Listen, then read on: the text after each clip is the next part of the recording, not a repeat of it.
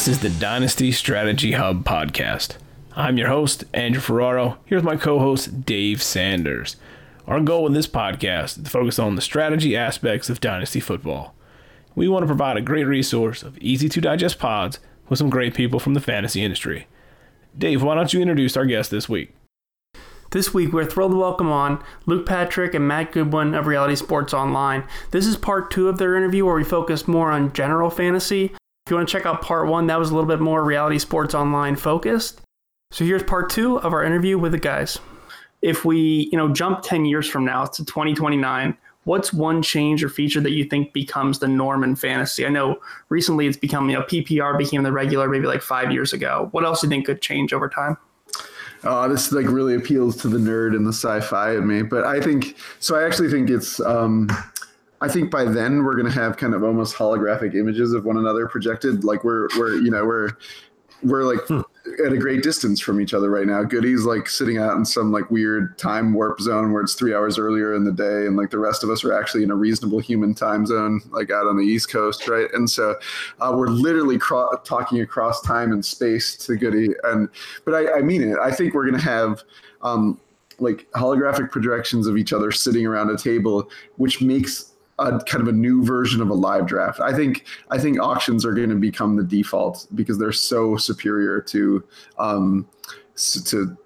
draft, to like snake draft auctions. And so that's what I think is going to happen. I think because of the progress in technology, I think auctions, which really needs like you to be in person or at least have a technology built for you like we do with RSO. I think those become the default. I think auctions are going to make snake drafts go the way of the dinosaur in 10 years. Yeah, I was thinking the same thing on auctions. I think also I think commissioners are going to get smarter and stop doing like the kind of like the head-to-head format thing. And I think there'll be more teams that will get in the playoffs on total points or something else. I think that, I think there's a push for it somewhere. And I think the websites will just kind of adapt and make it easier for that to happen so that you don't have to, tweak things to make that happen. Yeah, that makes sense. Next question we ask all of our folks that come on is draft or auction. I think we're all auction here, so you can probably just skip that one. Best ball has become pretty popular. I don't know if you guys play it or not, but it allows you to pretty much not set lineups throughout the year. It basically puts the best quarterback in your lineup each week, the best running backs, the best flex, so on. If you had a choice, would you like to play that sometimes? Would you like all your leagues to be that way and you wouldn't have to have those mid-season lineup decisions, or do you never want to have that format? If you asked me 5 years ago, I would have said sometimes, and I threw my hat in the ring for a few. But as I sat down and evaluated my own life and my own fantasy playing life, I realized that I love the trading aspect too much to like best ball. So I would opt never at this point. Yeah, I'm going to say never too, but for a little bit different reason. I think that the times that you pull rabbits out of the hat and win when maybe you have a bunch of guys on bye or anything else are the ones that you tend to remember over time. And for me, I think that if you're playing best ball, like I don't know that you necessarily get there so often, but like the times that like last year on our ride to 15-0 and that Superflex podcast league, Luke and I were jokingly on a Thursday night talking about starting Nick Mullins, who now I refer to as the Wonder Boy. And we were like, this is totally crazy. What are we doing? And I think we had another option, but we were like, forget it. We're riding with Nick Mullins. And we will remember that, well, because I have a steel trap memory, we'll remember that way longer than we would otherwise. But I think those are the times in fantasy, like everybody has those moments where something crazy happened and you still won, even though you were probably stressed out, like crazy while it was going on. And so I think those moments are irreplaceable. So I'm gonna go never on best ball. Me personally, I'm a sometimes guy. I don't mind having one or two that are that way, just so you can kind of see how well, especially if you do it early, set it, forget it. I lean more towards never versus always. Like I said, trading and having to make hard lineup decisions and then getting mad at yourself 20 minutes into the 1 o'clock games because you realize you probably picked the wrong guy. So that's why I set them and don't look at them again because my wife gets mad because I just get annoyed. But I guess we'll go, what is the worst trade you've ever made that you're willing to admit on air? This one is easy for me, gentlemen. So I got in my biggest name league, quote unquote, is a dynasty league with people like Rich Rebar and Sean Siegel. And I got into it via dispersal draft. And I ended up with Tyreek Hill on my team. Goody can attest to this. Like, I'm pretty consistent with, like, there are certain players that I don't want to cheer for and I don't want on my team. So another new owner came to me and offered me Devontae Freeman for Tyreek Hill, and I jumped at it. And it was right before that moment in the season where Freeman went down with injury, and then Tyreek Hill went on to be a league winner. And so that was my worst trade for sure. So. Whew.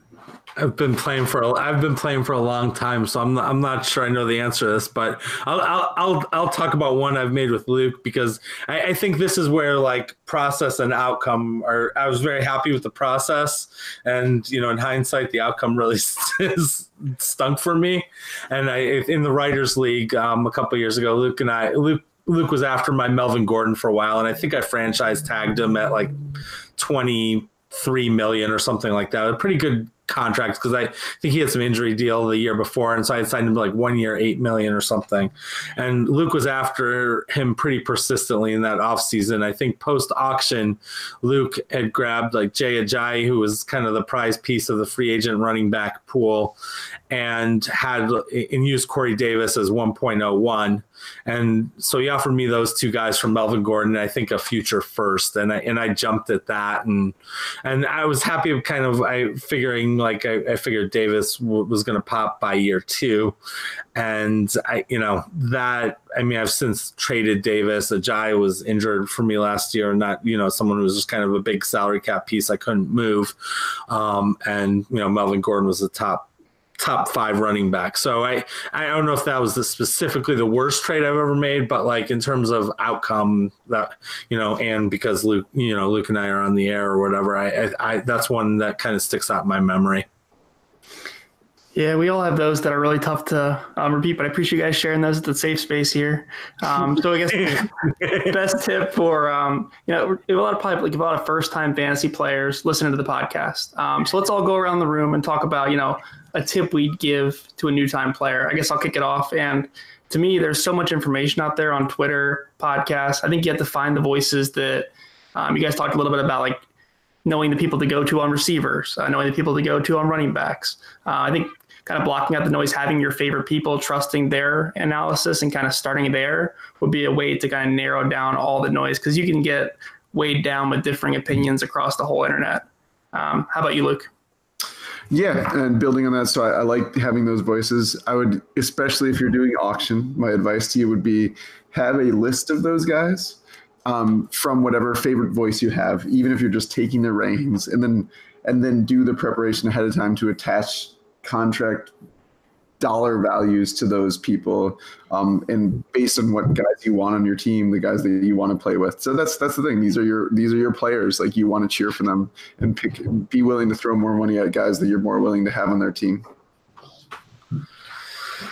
For me, I think it's kind of a trust your gut type deal. I think that you have to, you take these voices, but ultimately, like, you make the decisions, and you may waffle or go through, many different iterations of these things. But at the end of the day, don't blame anyone else. It's about, like, you. For me, I think it's don't be afraid. It's a game. Have fun with it. If you're starting out, I probably wouldn't say you're in a, extremely heavy money league, but it's a game. Have fun. Pull the trigger. Make those trades. If it works out, figure out why it worked. If it didn't work, learn from your mistake and kind of evaluate it from it. But I will toss this one. I guess we'll go Goody. I guess you for this one first. What would be, if we had to pick a favorite beverage?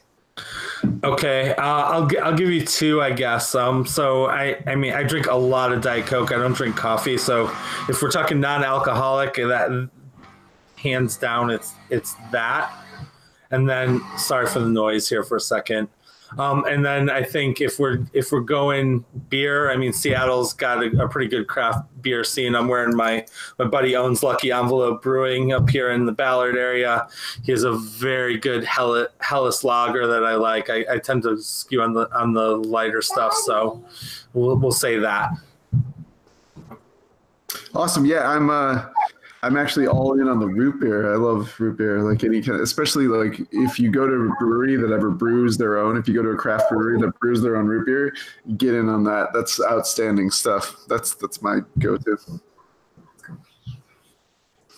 I agree 100% on the root beer. If you happen to be in Berlin, Maryland, and go to Burley Oak, which would be my probably personal favorite brewery here on the East Coast, they do their own root beer, and it is quite fantastic. Last question, kind of round us out: cake or pie? Okay. All right, goody. Well, I mean, this one's not close for me. I'm all in on the cake. I love it. And I mean, if anything, my favorite cake might be cheesecake, though, which is ambiguous in its relationship with pie because it's in a pie plate. Like, we could get into that. But yes, cake is for me. And I would also shout out for you parents out there, go to Costco for the Costco cakes for your kid. They decorate it, and it's cheap, and the icing is out of this world. Oh, you just hit on. I was gonna say pie, but unless it's Costco cakes. So there you go. Yeah. And Costco will be sponsoring Drew and David.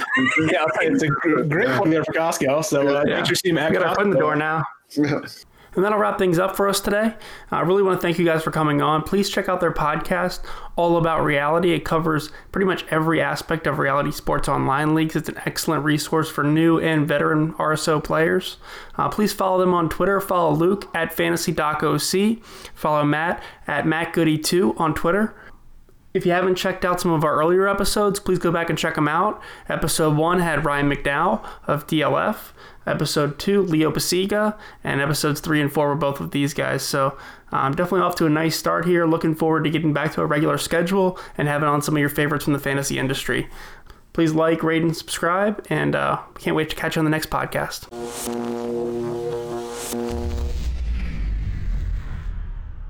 Game over.